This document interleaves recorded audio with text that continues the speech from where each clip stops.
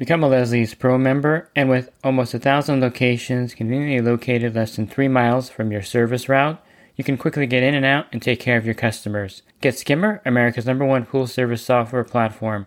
Listeners of the podcast can try Skimmer for free.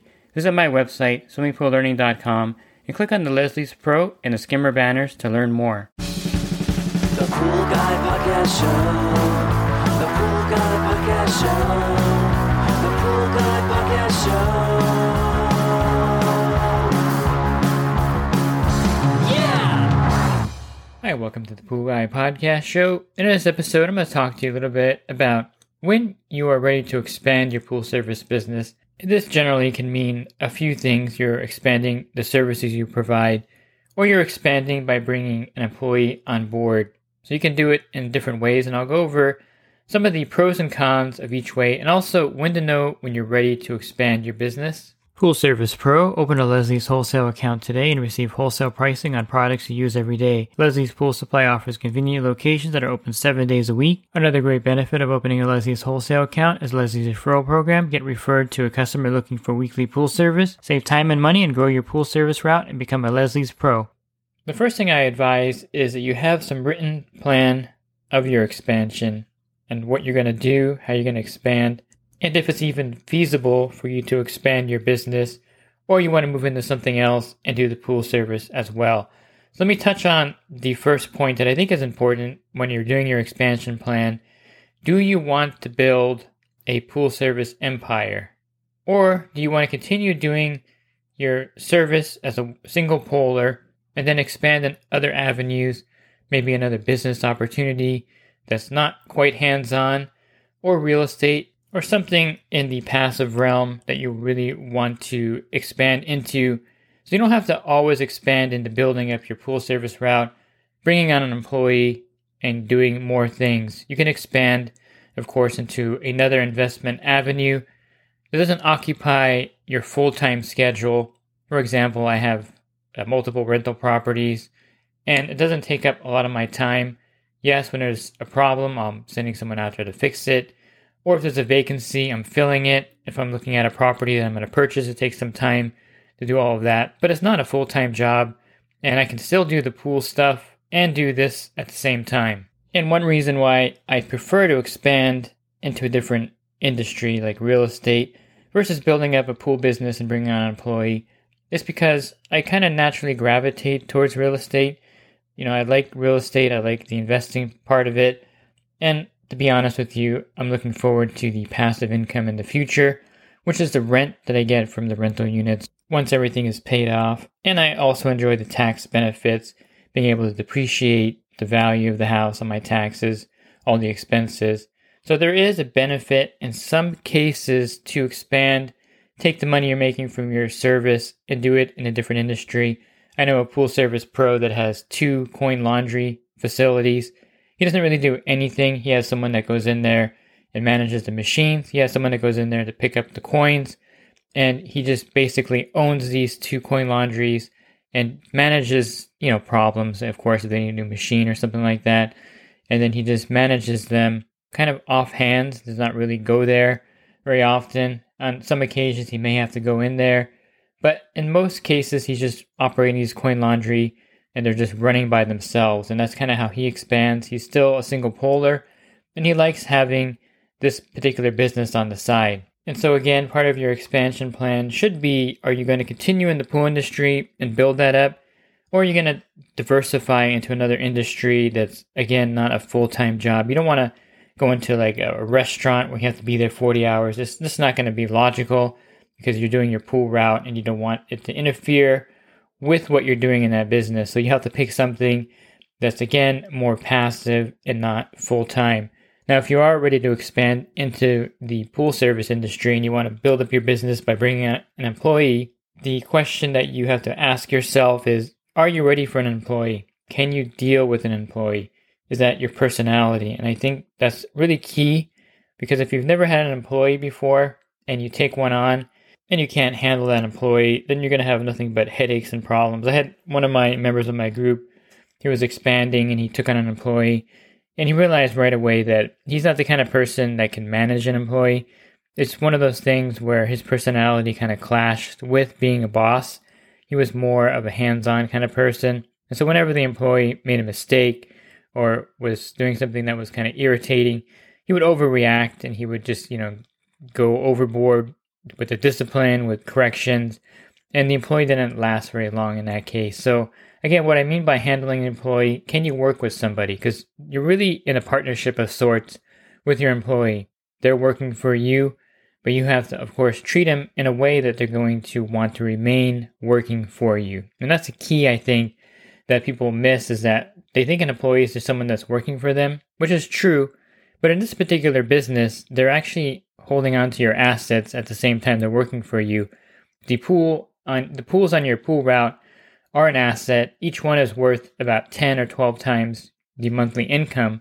And so if the employee loses one of these, they lose one of your assets. And so it's more a partnership than anything. In my opinion, they're like your silent partner out there working. They're not getting the profits from the business. You're paying them. But at the same time, you want them to maintain your asset, which is the service account they're servicing. And so this is a balancing act that you have to be able to perform. And if you can't perform this balancing act, then you are not ready for an employee at this point for your pool service business. The second aspect of this is, are you big enough to bring on an employee? And here's where it gets kind of tough, because sometimes you have someone they want to bring on, but they need really 70 or 80 accounts to really be sustained economically. They want a full-time job, and a lot of them aren't willing to come in and do 30 or 40 pools for you, which is considered part-time in the industry. And if you have 90 accounts, you technically can give them 80 of those accounts of service once they kind of build up their reputation and you realize that they're good. But a lot of times when you're starting an employee off, you're starting them off with 30 or 40 pools a week, and they're expecting to get more pools. And if you can't give them more pools in a timely fashion, you may lose that person to someone else who has more pools readily available. So a big hurdle in this industry is bringing on an employee and making them a full-time employee right away. It's a hard thing to do because you're giving up, again, your assets to this employee, and they want, of course, as much work as they can get because they get paid for usually per pool, and they want more pools so they can get more money because they're leaving possibly another full-time job and coming over to you for a full-time job.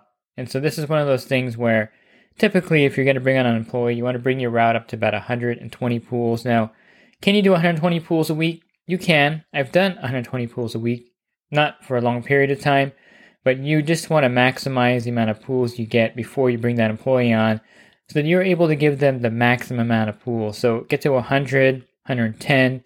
If you can handle 120 for a month or so, get yourself to that size. But you want to at least be over the threshold. If you have 80 pools right now, I would say it would be difficult to bring on a full-time employee because they want to do all 80 pools basically. So if you get to 100, 110, you can bring an employee on and give them 60 or 70 of those, and you can kind of gradually add more to them as you build. So this is kind of one of those things where you're freed up at this point because you have an employee doing the pools, which means that you can go out into the field and bid and land more pools. And this is where you have to really be rapid in your growth at this point.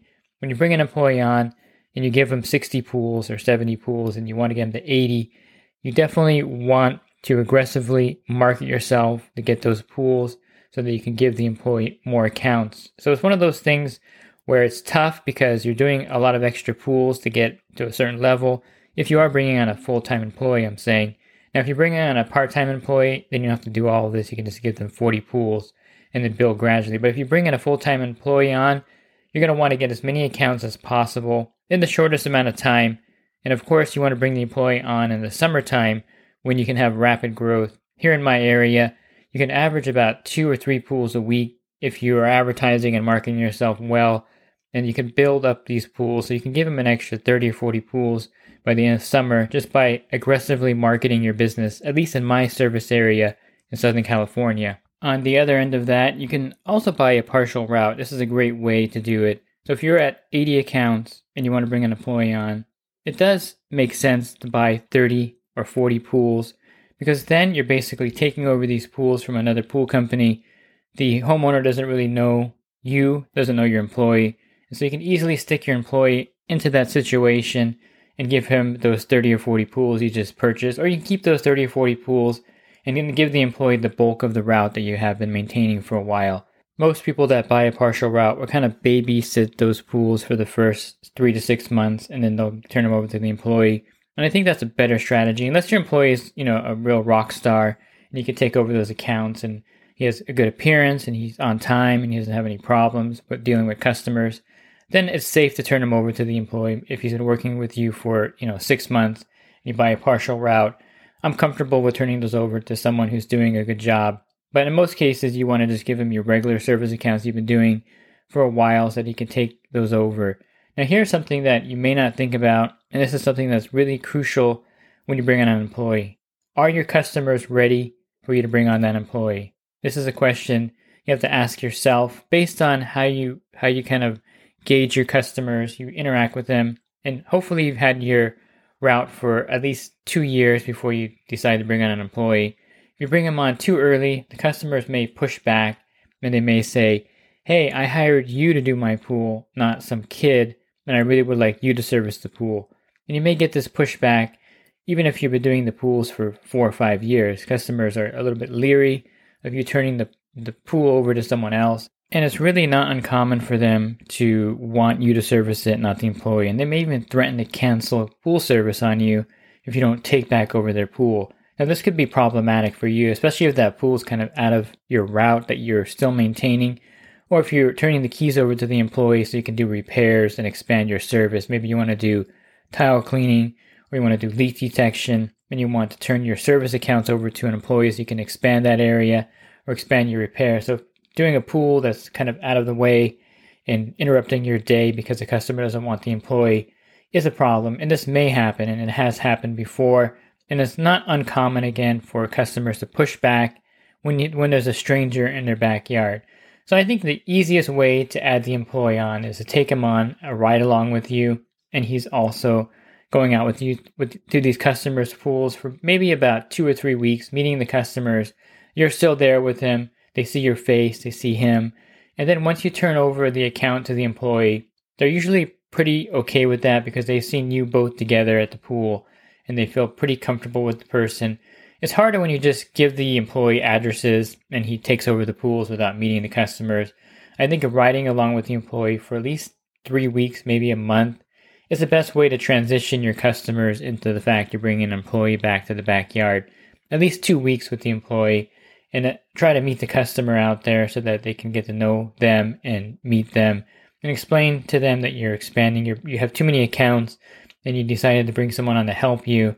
And basically that's how you get away with explaining that you're expanding without letting them kind of know that, you're bringing this employee on because you're growing your business. I don't know if that works as effectively as that you're getting too big to do everything yourself and you're bringing someone on to help you. That seems a little bit more of a politically correct way of saying it to the customers. And now once you've turned that pool over to the employee, now you're kind of, not sleeping well at night, and you're kind of worried about everything, and that's perfectly normal because, again, he's in charge of a pretty big asset. And if the customer starts complaining about the employee, you're going to have to step back in and take over the pool, which you don't want to do. And that's why you have the employee in the first place. So it's a very delicate balancing act, bringing the employee in there, giving him a certain amount of accounts, and also making sure he's accountable to the service accounts that you're giving him. And you have to be really ready for this, because if you're the kind of person that's kind of a control freak and you want hands-on all the time, then there's a problem there because you don't have control of that pool anymore. You've given it to the employee, and whatever happens at that point, and you can't control it. And so you have to have that personality where you can kind of let go and just see what happens. I think if you don't have that kind of personality, then you're probably not ready for an employee. Now, your personality can change over time based on the need, and I've seen this happen. It's just like when you're yelling at your kids, and then someone calls you, you're just yelling at them, and then the phone rings, and it's someone like a friend, and you're like, "Oh, hi, how you doing?" You can change your tone and your whole aspect pretty quickly. So if you get big enough to where you really need to bring someone on, you can kind of change your personality, I think, in certain ways to let them handle those pools, and you not being quite the micromanager that you are, because you know you have that need for that employee. And so giving him that freedom is something you're going to have to do in order to expand. And I think it makes sense that since you've been doing the pools, you really want to manage him. But there's a certain point where you're going to have to let go and let the employee just handle things on their own. ever so often someone will ask me, is it better just to do a tandem on a pool, have you and the employee knock out the pool? And I like the tandem. You go fast on the accounts. You can, split things up. And that's one way to do it. If you wanted to bring on an employee and kind of just babysit them at the pool for 3 or 4 months, you can just ride tandem to all the accounts, and you can really do quite a lot of accounts. The only problem is if you're doing 25 accounts a day with the employee and they happen to call out sick that day, you're really in a lot of trouble because you can't do 25 accounts by yourself. You're also not really freed up to do bids and to do repairs because you're riding with the employee. So I don't think the tandem works really well if you're going to expand your business and you want to be out there bidding. If you want to be out there, doing other things while the employee's doing the pools. So the tandem is good at the beginning. Like I mentioned, to introduce them to the customer. But for long term, I think the employee just needs to have their own truck, their own equipment, and do the pools, and that way you can expand. And you can expand either by building up your route to get more accounts to get another employee, or you can expand by doing some pools and doing repairs and doing other services. So there's all ways to expand your business, and bringing on a second employee is a whole another thing, another step. But just set your business up so that if the employee does call out and you have to cover for them, or if there's a problem, that it's not a big deal for you to step in and do those pools. If you have too many things spinning and then someone calls out or even quits on you, then you're in a world of hurt. And there was a company in Florida that one of my group members told me about, that they had an employee quit. They had 60 pools that he couldn't do because he was really big at that time and he didn't have any way to cover those pools. And so he just sold them to this group member in Florida for like really low, like 3 times the monthly gross, because he just needed to get rid of them because they were turning green and he was having a big mess with his, reputation. And it's one of those things where you don't want to be in that situation where you could lose a portion of your business if something happens to that employee. So again, a lot of balancing act, especially if you're a single poler and you have one employee. But obviously it can be done because people do it. It's just one of those things you have to be aware of all the pitfalls there. And the last thing I think that you should be aware of is that if you do have the employee sign a non-compete, which means that he's not going to go in there and try to steal your accounts, you want him to sign a paper that says he's not going to solicit your customers. And if he does start his own business, it'll be out of your area. Things like that you can put in there. But these non-competes, at least in California, I think in Texas, other states, they're really not enforceable, because the non-compete, in order for it to be enforceable, and basically this is America, it's a free country, you can do anything, basically the Wild West of capitalism. But to make this non-compete enforceable, there has to be some kind of money given to the employee to make it have value. So the non-compete has to have a monetary value to it for him to sign it and for it to be legal. So if you give the employee $50,000 and say, I want you to sign this non-compete and you're not going to get accounts or solicit my customers, then if you go to court, the judge will be, yes, you gave him $50,000 to sign this non-compete. That should be something that he shouldn't be doing. But if you have no value to this non-compete, which means you're not paying anything to the employee to bind him to this non-compete, then it has no legal bearing in court. And so if your employee does take some of your accounts and you decide to take him to court and sue him, whatever reason that would be, it would be kind of crazy. But just know that in court, the judge will be like, this non-compete is not enforceable because it has no monetary value to the person who signed it. So just be aware that you can have them sign a non-compete, but they're not something that is upholdable in the court of law, at least in California. It may give you a little peace of mind if they sign it, so that you kind of have like an honor system. They're not going to steal your accounts. But beyond that, there's really nothing you can do to keep the employee from even taking accounts when they quit on you or soliciting the customers for your accounts. So you have to pick your employee carefully, and you really have to vet them and make sure that they're an honest, reliable, and just all around have really good character. If you're looking for other podcasts I recorded, you can find those on my website, swimmingpoollearning.com. On the banner, click on the podcast icon, and then a drop-down menu of other podcasts will appear there. I have over 1,300 podcasts you listen to. And if you're interested in the coaching program, you can learn more about my coaching program at poolguycoaching.com. Thanks for listening to this podcast. Have a great rest of your week, and God bless. Real quick, if you're not using pool service software, try Skimmer free for 30 days at getskimmer.com/poolguy. Again, that's getskimmer.com/poolguy. Skimmer, everything you need to run your pool service business all in one app.